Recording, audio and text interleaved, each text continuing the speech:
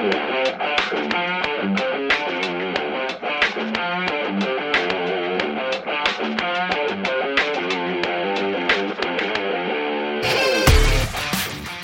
and welcome to the Transfer Window, the podcast that takes you inside the biggest deals at the biggest clubs in world football.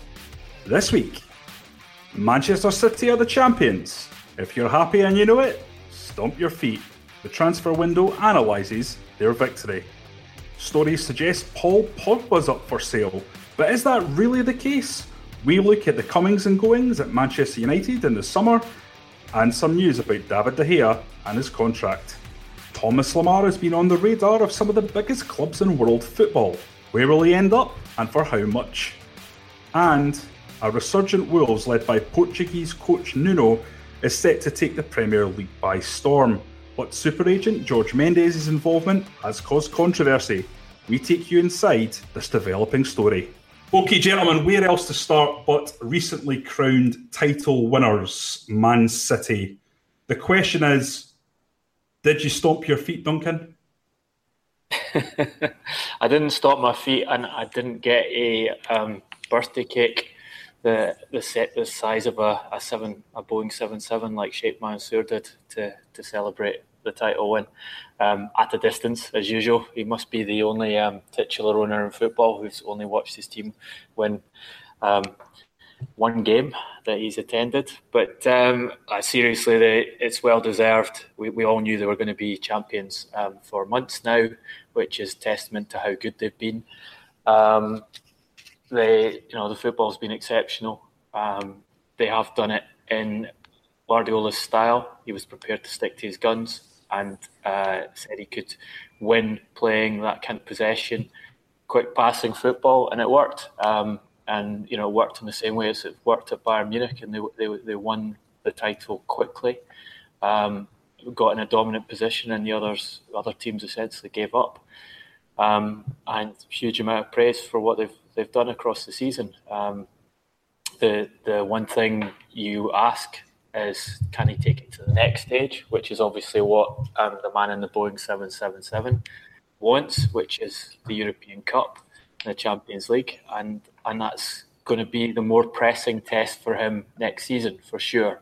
And it was interesting that Guardiola in the press conference, after he'd had another moan about the referees costing him the Champions League, was talking about how the Premier League title was the more important of the titles that City had gone for, because you won it across the season, not from just having 7 good games.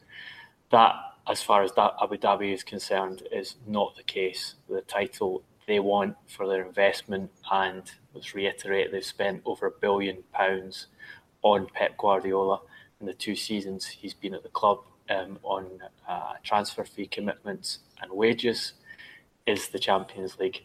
And I think we will see the recruitment from Manchester City for next season being focused very much on broadening that squad out, adding even more quality to it.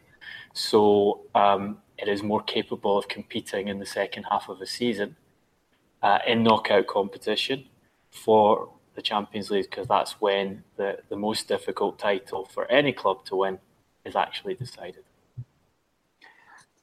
I've been a Scot in exile for a long time now, Johnny, in terms of working in England and working English football. And excuse me, I feel like Manchester City's title win, and the manner in which they've done it, in the amount of points that they've won by and outdone all of their rivals, feels like a bit of a watershed moment, and one that I witnessed when Wenger's Arsenal first won their title.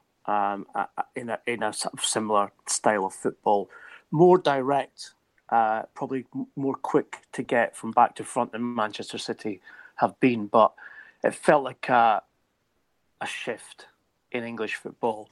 And in fact, historically now Wenger's team that up till the Invincibles in 2004 is looked upon as one which created a new template for the kind of team which would dominate English football, and that was one where you had not just physically strong players, but physically big players, and I just mean simple as height, who could also play football at a very high level.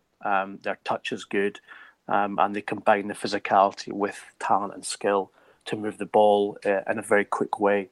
And that's, I think, what we've seen with Manchester City as well. Not quite as physical, but the speed at which they move the ball is certainly has been impressive. And the gauntlet has been thrown down because that Arsenal team dominated English football in terms of the title, albeit probably shorter than should have done, but for at least 6 years. And then being our only rivals at the time were Manchester United under Sir Alex Ferguson. Were the only ones to take the title off them in that time. And then Manchester United wanted to dominate, but playing a style of football that we all knew Manchester United would do. So Pep has brought something different.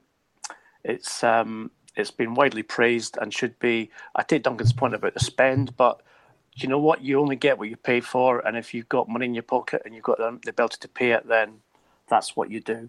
And I think it's correct that they will spend 150, 200 million pounds more in the transfer market this summer. They will bring in augmentation to the squad, especially in central midfield. Fred is still very much a live transfer for them as a long-term replacement for Fernandinho.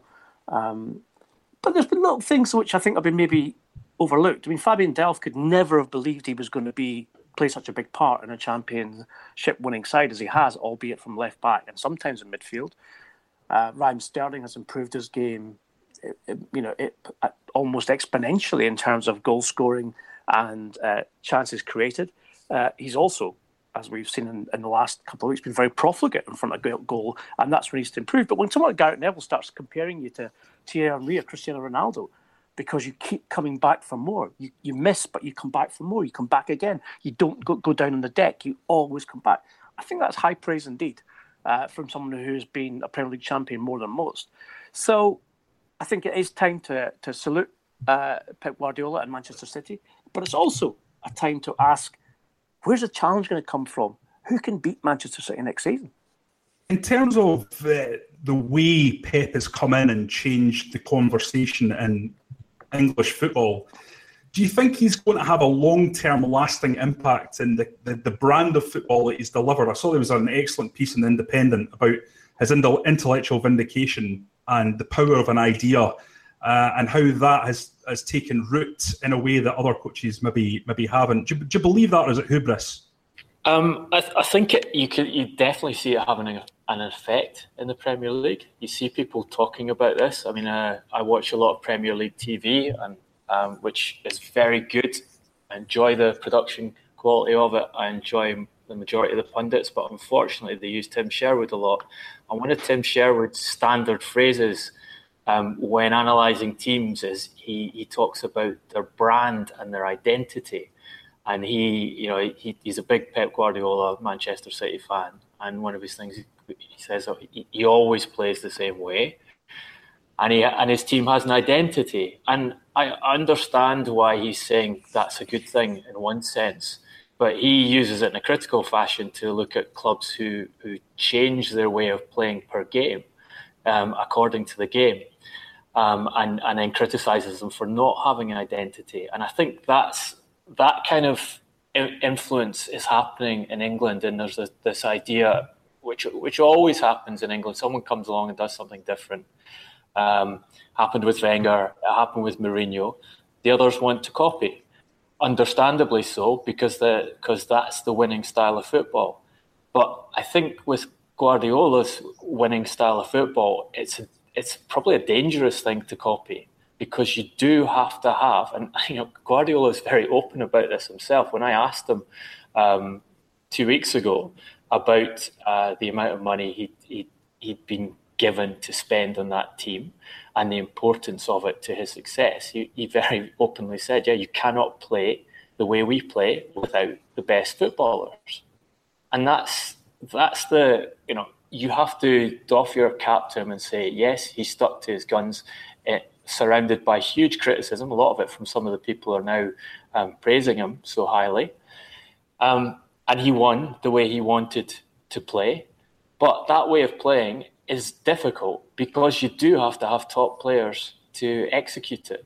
So I think it will have an influence in England, and it'll have probably have a reasonably long-standing influence. But I don't know how many teams can actually go about winning the English title playing that way, because ultimately you've got to have exceptionally good players, and you've got to have a financial advantage over everyone else to be able to win using that methodology, and more importantly, refusing ever to adapt your tactics to the opponents. And we discussed this in the podcast the other week. You handicap yourself by doing that, and I think that's one of the reasons that he has struggled in the Champions League since leaving Barcelona, is because the best opponents know how he's going to play. He won't compromise, so they devise a plan to beat him using similar quality level of players. And funnily enough, because they take advantage of his weaknesses, then on average they tend to knock him out of the Champions League. So it's brilliant to watch. It's been an amazing season, but to suggest that he has come up with a way of football that is all conquering, that everyone is going to adopt, everyone is going to be successful that way, I think it's far too early to do that, and I just don't think the evidence is there, and logically it doesn't make sense either. That's true, Duncan. You cannot play Pep Guardiola style football without the quality of players that he has been able to bring into the club. But I think we've got to give him some credit too for his coaching. We know he likes younger, pliable players, ones who will do his will, which is something which Jose Mourinho prided himself on as well. Not prided, but certainly built a foundation at Chelsea and Internazionale, bringing young players to a club where he knew that they would carry out his tactical instructions to the very letter. It's a very intense, it's a very embracive type of football where you have to give everything to it. And if you do, the chances of success are good. But more importantly, if you don't, then you will not be allowed and you will miss the next game or you'll be dropped, etc., etc. I think if you like, the hope for English football in terms of a title challenge to Manchester City next season is quite simple. Leicester City.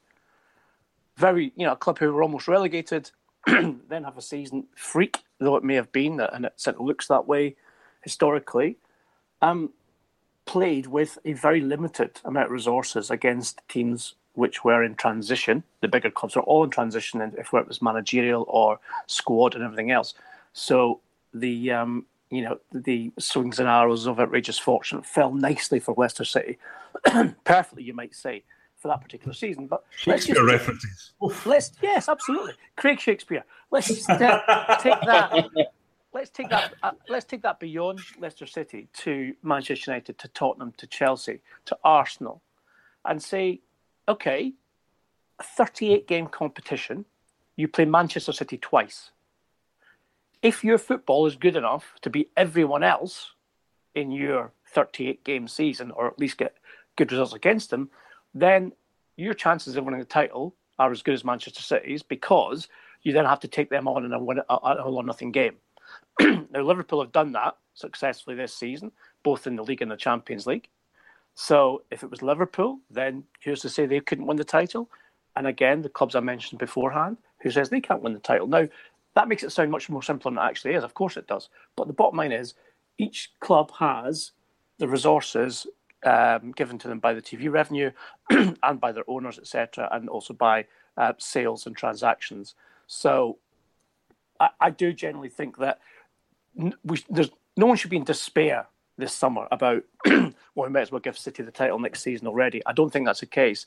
And we know for a fact that we have managers in Mourinho, Pochettino, who knows who will be at Chelsea, who even knows who will be at Arsenal, but Klopp as well at Liverpool, who are not going to simply lie down and say, right, okay, I'm going to focus on the FA Cup or the Champions League or whatever, because that's my chance of winning a trophy.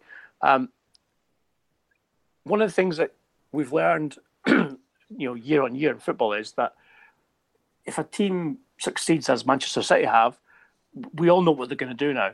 There's no surprise, and we know what Pep's going to do next season again. So you work out how to play against that. But again, I stress, it's only 2 games, home and away, and then you've got to beat everyone else. Sounds simple, but actually that's the truth of it. So I don't think people should be depressed or despondent that City are going to reign supreme and they're going to steamroll everyone next season. I don't see that at all. If anything, it's like your second season syndrome. In terms of having won the championship this year, City have to get themselves up for it, on it, 100%, and transfer that into play on the pitch. Now, there hasn't been back-to-back champions in the English Premier League since Manchester United. So to do it would be historic for Manchester City. And I would say, watch this space. It's going to be more difficult for City next season, not easier even with investment in the summer. It's one of the things Guardiola has said himself in recent weeks is no way will this be repeated in the sense of winning by such a margin. And he talks about exactly the things that Ian's alluding to there, the difficulties of re-energising a group that's just won the title, the difficulties of getting over complacency, and the difficulties of opponents seeing what you've done and working out solutions to it, which we've seen in the second half of the season.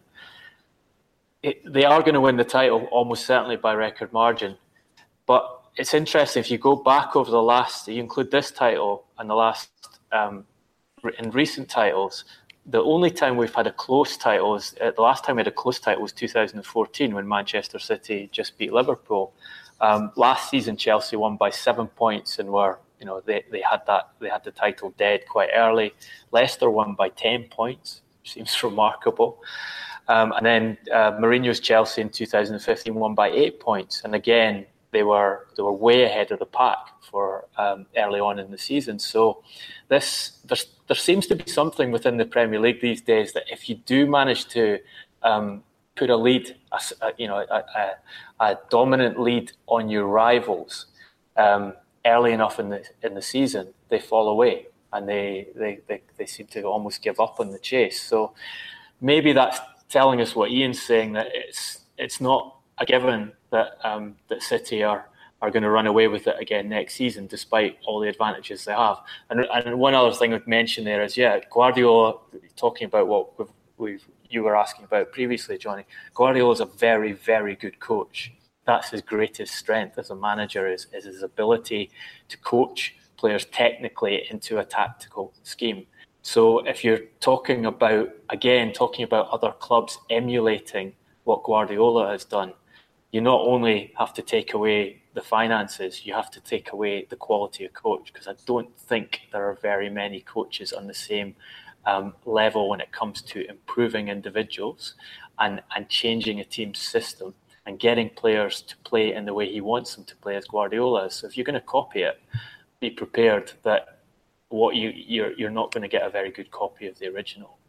Ian, you mentioned Fred earlier on. Where do you think the majority of this 200 million is going to be spent in terms of strengthening Man City for the difficult season ahead, as you've alluded to? I think it'll be deepening the squad, Johnny, to be honest. I know that sounds weird, but Pep is someone who likes to play with, a fairly tight squad. This is something Mourinho did when he first came to Chelsea. He took about 18, 19 players, and you'll find that those 18, 19 players played the majority of matches throughout the season. Now, I think what Pep's learned from this season, if he's going to learn anything at all, is that some of his players will get tired because of the physical demands of the Premier League, which are not the same in the Liga or the Bundesliga, where he has succeeded before.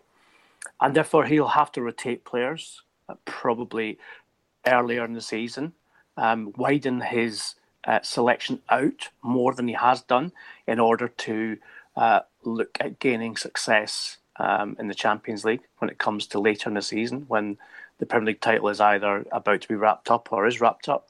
So I think we'll see players will augment positions that are already filled by very, very good players, but they will be coming in order to augment and strengthen Manchester City in a different way. I'm not sure it'll just be 200 million, to be honest. If you look at what Manchester City have spent in the last 2 years, in the first season of Guardiola, their spend was €231 million. In the second season, it was 355 million. I'd be surprised if it goes down as much as 200 million. In terms of where he spends it, they obviously need a left back as a backup to Mendy, who will be fit again. I would not be surprised if he goes for a right back and sells Danilo, given how far down the pecking order Danilo's dropped, and that when he was signed, they said Guardiola said he could use him as cover at left back and centre midfield, both of which he's tried and both of which he's stopped doing, using several other players instead. Definitely a central midfielder, definitely another attacker. I would also not be surprised if he goes for a new goalkeeper, i.e. a backup goalkeeper of the type he wants. Just the kind of things Ian's talking about, filling out that squad so he has two players of quality he wants and type he wants in each position. So he has certainly said himself he doesn't feel the squad is broad enough. He's also made noises about making a very expensive signing.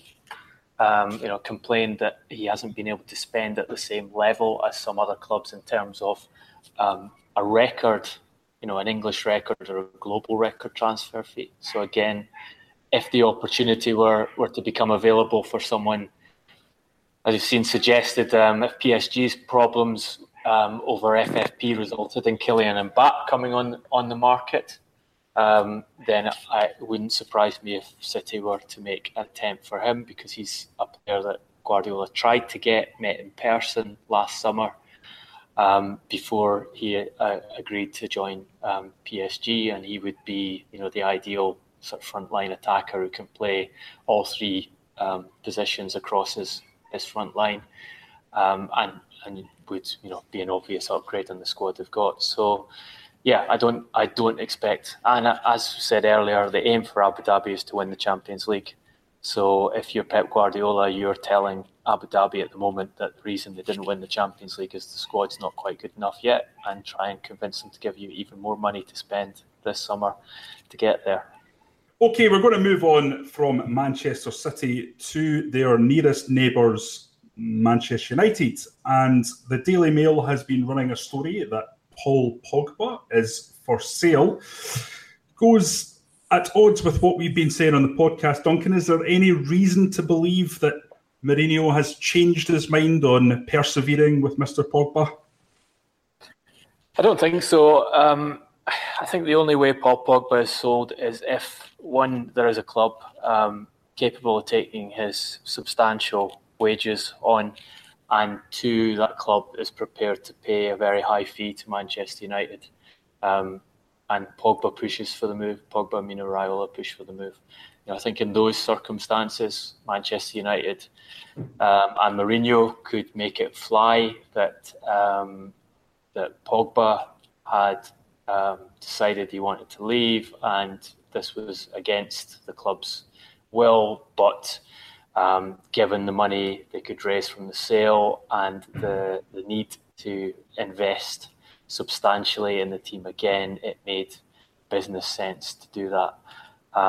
I don't think there is a club there.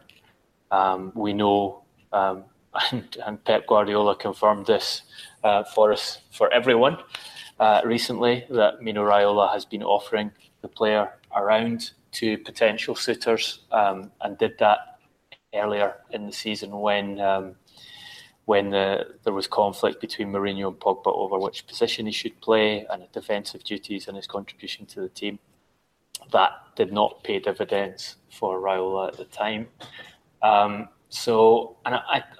not sure. The only club I see as a potential buyer is Paris Saint-Germain.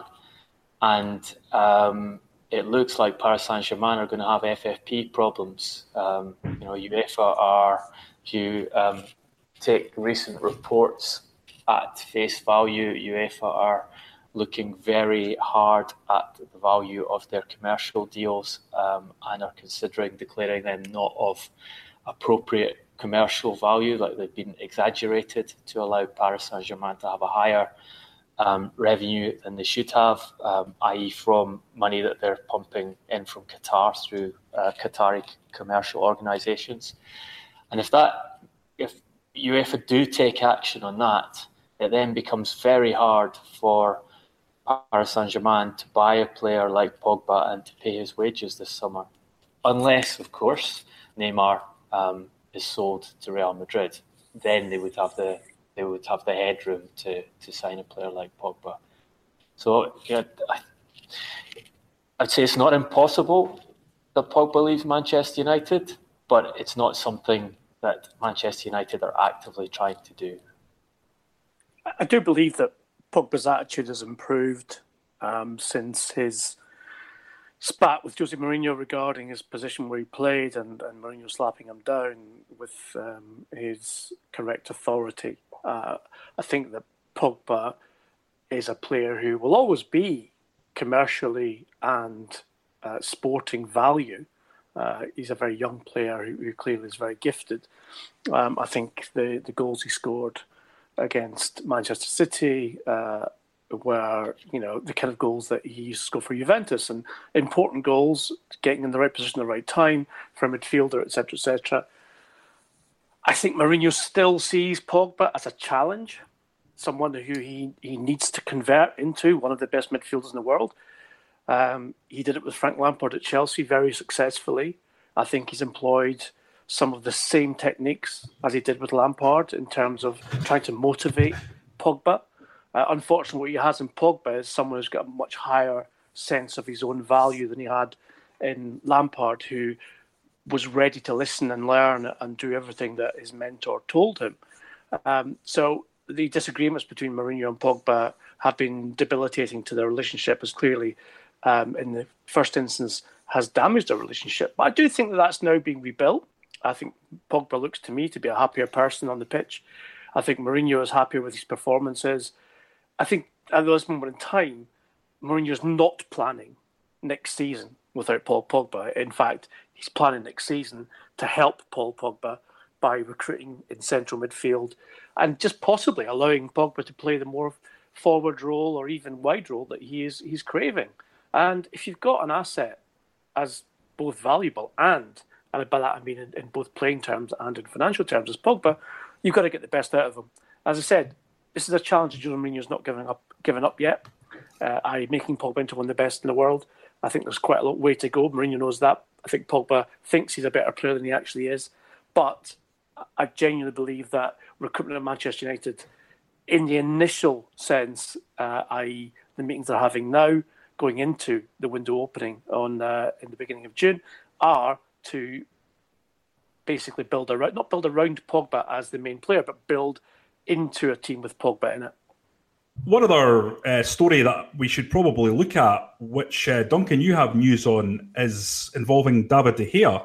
Yes, it's when we're talking about rebuilding at Manchester United, which is extremely important and which Mourinho has been emphasising both publicly and to the board, the need to get this summer right if they want to compete for the title against Manchester City next season.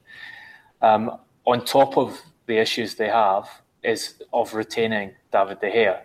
And we've seen quite a few things recently that Manchester United were ready to give De Gea a new contract, and they were confident he would sign a new contract, and the terms of that have been sorted out. Talking again to people close to De Gea this week, they say there has been no offer from Manchester United of a new contract, no discussions about a new contract of any note at this stage, and there is a great deal of frustration and bemusement that Manchester United are allowing De Gea's situation to develop this way, in that he has 1 year left on his current deal.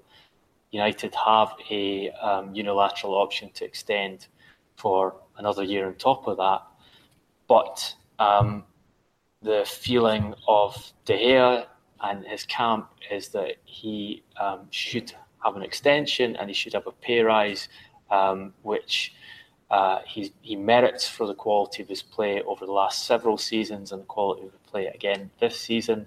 And they can't believe that United have allowed it to get to this stage without doing something about it. And as we know, Madrid are again back in the market for a goalkeeper. David De Gea wants to play for Madrid at some point in his career. He's previously agreed to play for Madrid only for the transfer to fall through over paperwork. Were Madrid to push to try and sign the player again this summer, I don't think that situation would go away very quickly. I think it would be something that De Gea would consider and perhaps even be prepared to agitate for, given that United have done nothing to improve his terms over the course of this season. Personally, I find it remarkable that Manchester United haven't made any efforts or any major efforts to extend De Gea's contract. I think he's proven himself again and again. He has nothing to prove in terms of being one of the best goalkeepers in the world. And goalkeeper is one of the hardest positions in football to fill with a player who is up to the task. And what Manchester United have right now is one who has indicated and has performed to a level which I think probably exceeds most other keepers in the world. I think Courtois has gone backwards in his career. And if you look at other goalkeepers in the elite clubs, Liverpool have had goalkeeping problems for 3 years. Chelsea have a good goalkeeper, but someone who even they're considering may leave or they may replace. Lloris is not of the level of De Gea, and Ederson at Manchester City has shown himself to be potentially as good as De Gea. So my reading of this through experience would be that Manchester United quite simply have been told or know that De Gea is going to leave. And therefore they are actively now seeking a replacement for him, and that they will get, given that he's still under contract, probably in excess of £50 million for him, which it can only be down to one thing, and that is that De Gea and his agent, Jorge Mendes, have instructed Manchester United that their intention is to leave for Real Madrid this summer.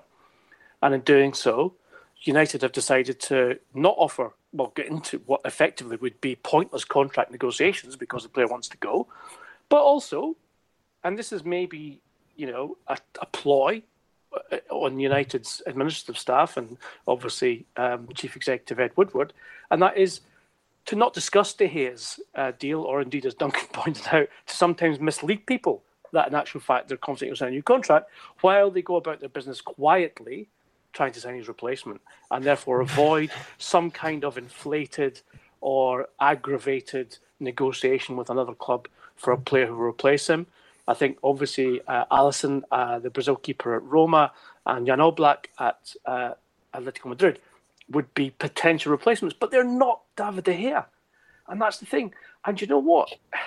Manchester United, one of the biggest clubs in the world, if they can't keep their best players, who can? A player that's been linked with Manchester United is Thomas Lemar, as well as Liverpool, Arsenal and a few others. And you've got some news, Ian, that he could be available again this summer. He will be available, that's for sure. The player has told Monaco he wishes to leave. His agent is in negotiations about the fee that it will cost to buy him. I think there is a release clause, Duncan, which still exists. Is that correct? Of around 90 million euros? No, there's no release clause in the contract. The French clubs don't have any release clauses, but the Monaco's practice is to put a figure out on the market that they're prepared to sell a player for. And I think with Lemar, they're now looking for 100 million plus. Well, so what's happened in effect now is that Monaco have resigned themselves to the fact that Lemar wants to leave.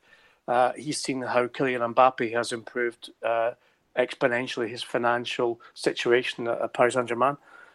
He knows he's wanted by Liverpool, Arsenal, and potentially Manchester United as well. His salary will increase 3 to 4-fold in making the move. He's a young player, 22, I think, and someone who's an international player as well. So he could easily demand those terms. and Monaco have employed an agent to market him actively to all of the elite clubs, including Real Madrid and Barcelona as well, in the hope that obviously both the player, the agent, and Monaco get the best deal back in terms of the amount paid and obviously the commission for the agent and the contract that the player signs. So I would say it's 99% certain that Thomas Lemar will leave Monaco in the summer window. And I'd say it's 75% chance that we will see him playing at a Premier League club next season. At the moment, his options are the three English clubs that I mentioned. But I think a lot of people now believe that despite Gareth Bale's resistance to leaving Real Madrid, he is not a player who they value as they once did. He's not, and by that I mean not financially, but in a sporting sense. He's a player they believe they can command a very good transfer fee for, although probably less than the money he joined Madrid from Tottenham for. However, there will be clubs willing to pay that fee, and certainly clubs in the Premier League as well, willing to pay that fee. And so Lemar could be an exciting and new addition to a Real Madrid squad, which will be definitely not quite overhauled, but will certainly be augmented with the hundreds of millions which Florentino Perez is definitely happy to spend, given the poor performance of Real in this year's La Liga Championship, where they currently sit fourth. Okay, they may win the Champions League, but in a way, and I've heard some people at Real and indeed a couple of players at Real say this, that La Liga is actually becoming more important because they're used to winning the Champions League, and now the inverse of Manchester City, they actually want to win La Liga. Yeah, look, you're absolutely right that Monaco want to sell Lemar. Monaco have kind of fallen upon a hugely effective transfer policy. They're bought by a Russian, a ton of money put in to try and establish them in the French league. Then got hit by FFP.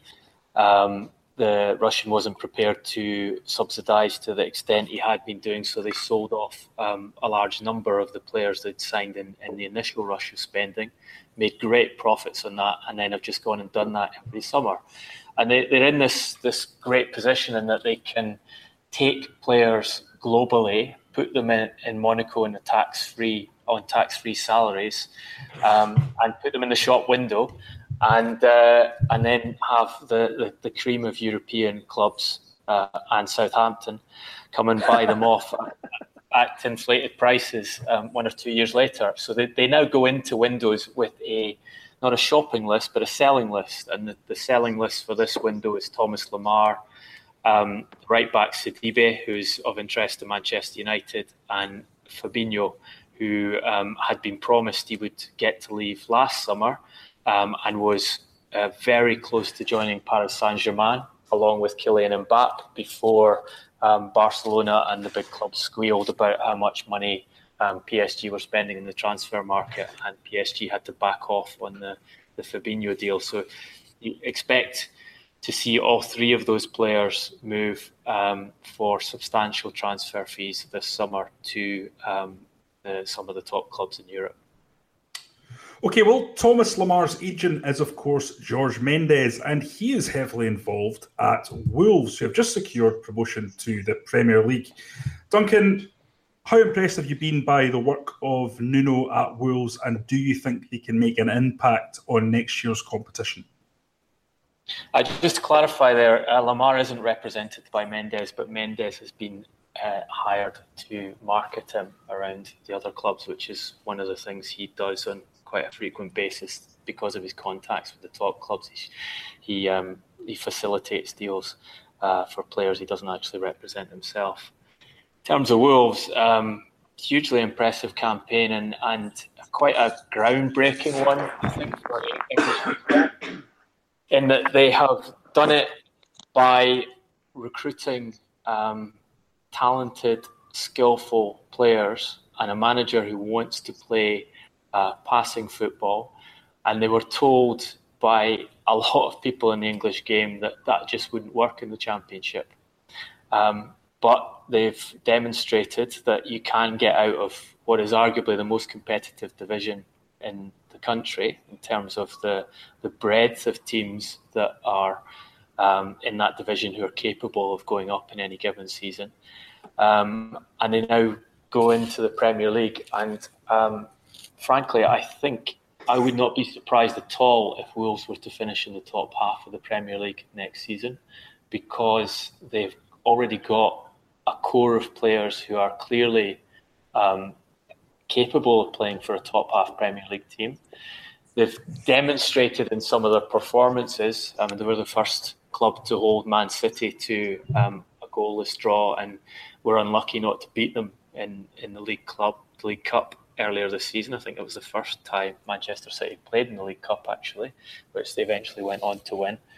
That they're capable of playing a style of football with a quality of players that is probably beyond a good chunk of the Premier League this season. And this season's Premier League's kind of been an odd one, because we've had, the supreme quality of Manchester City, but a good top five. I think you've got to exclude Arsenal because they've separated themselves away from that what was the top six. A lot of competitive, interesting games between them, but underneath it's been pretty dire, to be honest, which I think explains why a club like Burnley have managed to establish themselves so far up the division this season. And you've seen teams like Southampton, who were safe mid-table, upper mid-table clubs for such a long time. West Brom, who were not in danger of relegation most seasons for quite a long time, just falling away this year. So I think if you put Wolves with, they have an advisor in Mendes on board who's capable of finding them very good players at reasonable prices. They already have a good coach, a coach who did exceptionally well in the Spanish league and has a lot of experience. And they have a core of decent players already, and they have an ownership who are financially wealthy and will be prepared to put money in on top of the Premier League television revenue they've got into more quality recruitment, which I would expect Wolves to do very well next season in the Premier League. This is exactly how good Wolves are. There was a meeting of the Premier League stakeholders in London on Monday, yesterday, and several clubs voiced their concern about Wolves and the influence of Jorge Mendes and the financial ability, let's just say, that they've had in terms of signing players and paying players in the Championship. So you have players in the bottom half of the Premier League, before relegation has even been settled for this season, saying, we're not very happy about this. We don't like the fact that Super Agent Jorge Mendes is heavily involved at Wolves, and we indeed back the owner, Radazani at Leeds, who wrote a letter to the EFL complaining about the very same thing and saying it gave Wolves an unfair advantage. So that's how scared people in the Premier League are about Wolves and their ability and their potential to compete. And when Duncan says he expects them to finish top half, that's one less place in the relegation battle for the clubs who do survive this year, and therefore are saying, we don't want our gravy train to stop. We don't want the notion or the idea that someone who, like Mendes, who is incredibly influential in the world of football, is part of this project. We want this to be investigated. We want it to effectively stop because we feel they've got an unfair advantage. Now, I'm sorry to say that 70, 80, 90 million pounds that every one of those bottom half clubs gets from the Premier League television revenue every season, how they spend that and how they employ and how they recruit surely has to be equated against a Championship club who haven't seen Premier League football for a decade or longer, more than that.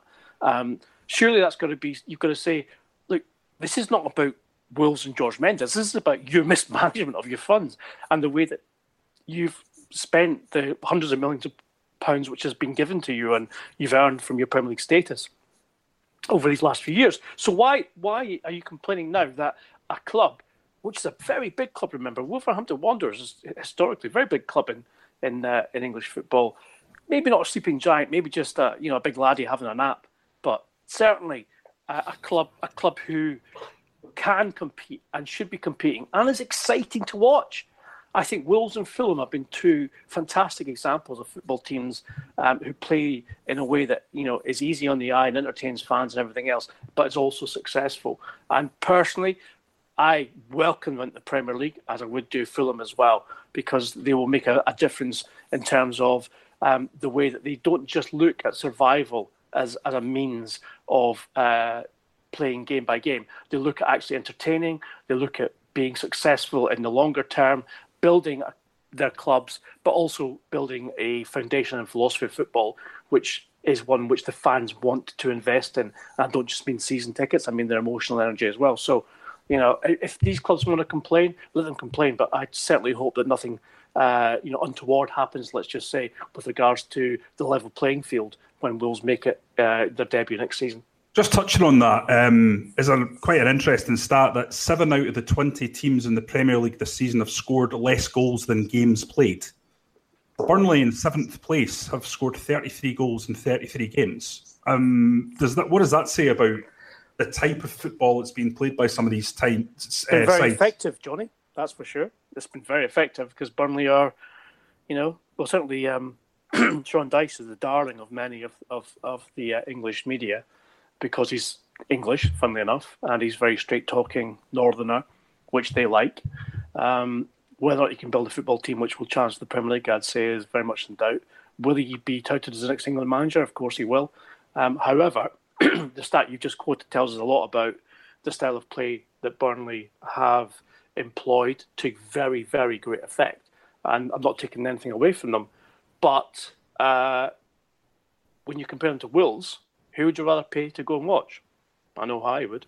I can tell you that Andre Radrizzani, the Leeds United owner, who has been the instigator of these complaints to the English Football League about Jorge Mendes' role in Wolves, actually contacted Mendes on multiple occasions during the season, asking him to operate in a similar function with Leeds United and to provide his expertise in recruitment, because he felt that his own club's recruitment at Leeds United hadn't been very good.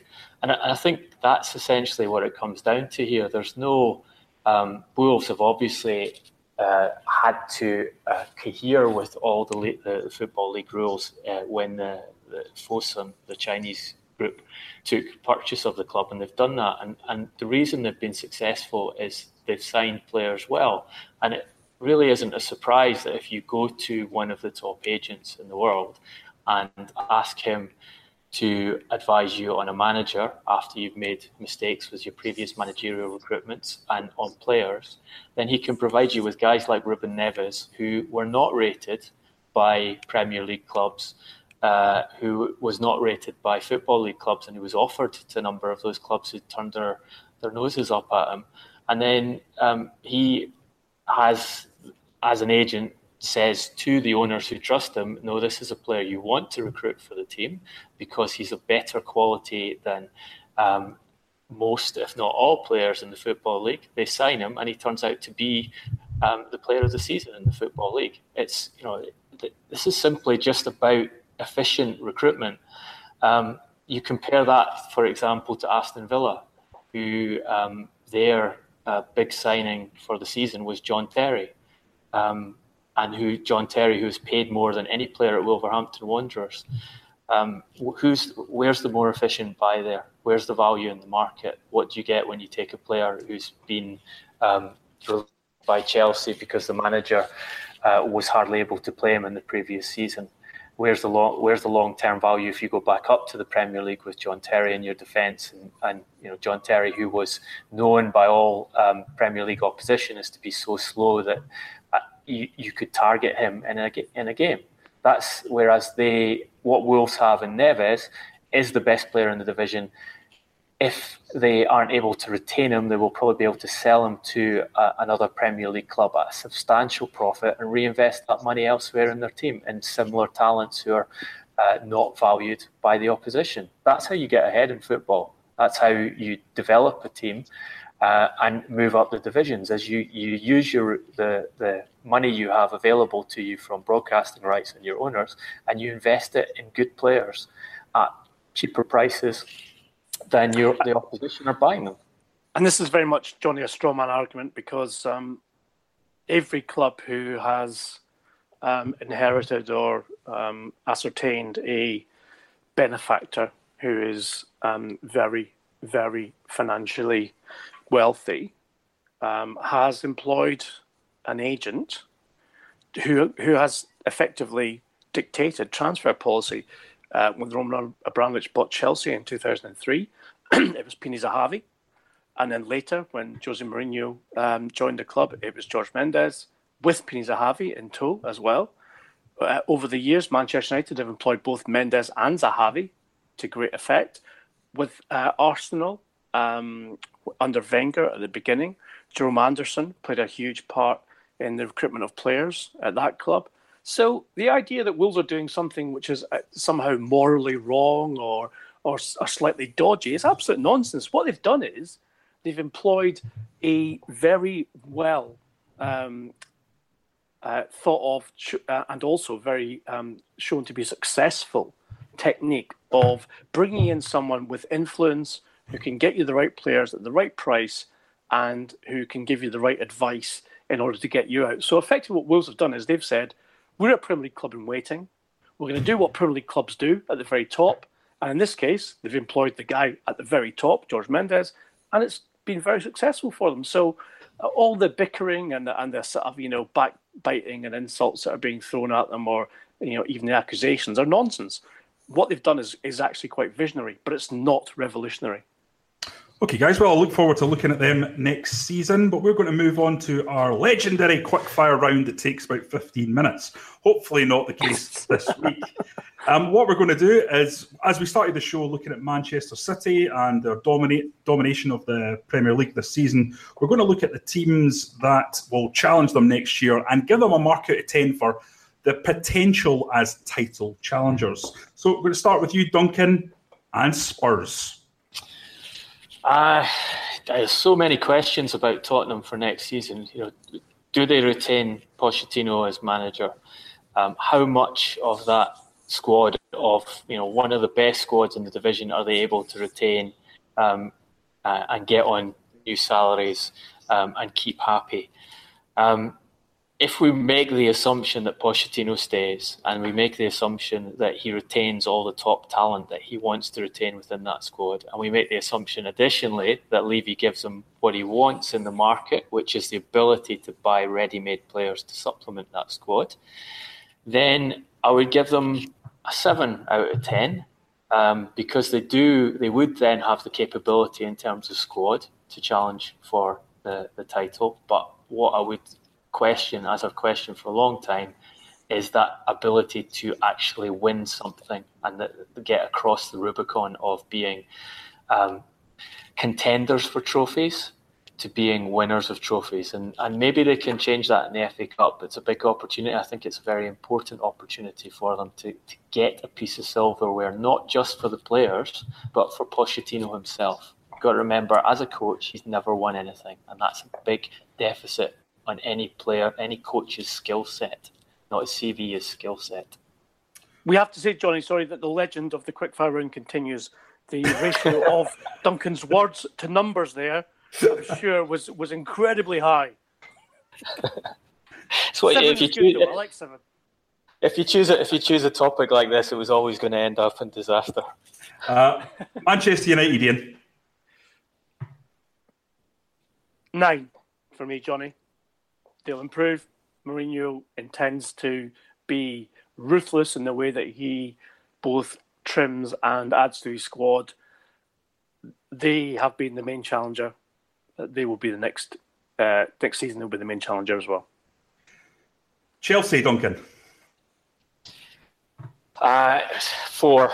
I think Chelsea are in a very bad way. Their manager wants to leave. He won't walk. He wants to be sacked. They haven't secured a replacement yet.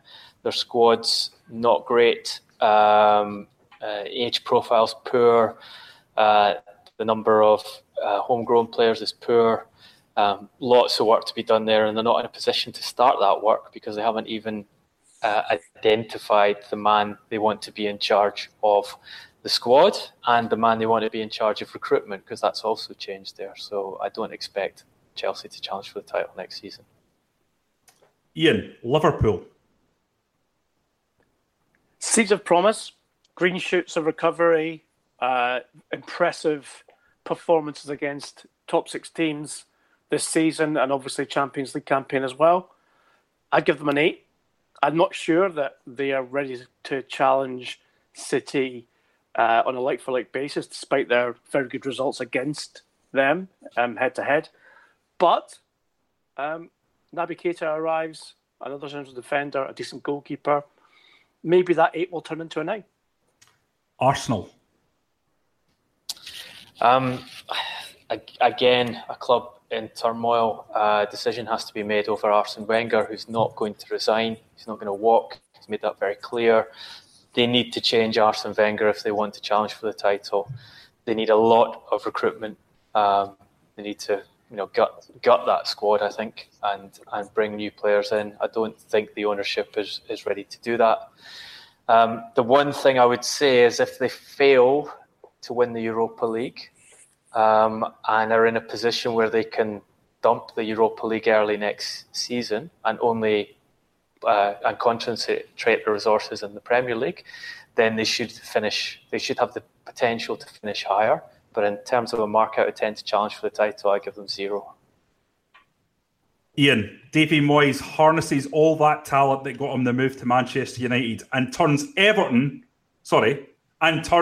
West Ham into a fighting force for the Premier League. Do you believe it? I'm still reeling from the 0 that Duncan gave to Arsenal. It's like when I gave Ashley Cole a 3 when he outplayed Luis Figo in a quarter-final of the European Championship in 2004. And I got the absolute mickey taken out of me on the England team bus. However, despite the schizophrenia Duncan and Johnny of the Everton-West Ham conundrum, maybe if he had the resources of both clubs put together, he could challenge. But I'd say West Ham will be, I think they'll be probably mid-table mediocrity next season, so not challenging for the title. And Duncan, finally, Wolves. Challenging for the title would be a step too far. I think. Think about Leicester, Duncan. Come on. in their first season up, outside. Let's say challenge for a Europa League place. I'll just give them a 5 for that. Okay, Duncan, as usual, making up his own game as he goes along. The only way to play it. Right, that's all from us, guys. We'll be back next week at our usual time, Tuesday. Please subscribe on iTunes and make sure you get the podcast as soon as it becomes available. If you want to continue the debate, you can. We're all on Twitter. I'm at Johnny R. McFarlane. More importantly, the boys are at Duncan Castles and at Garbo SJ. Until next time, thanks for listening.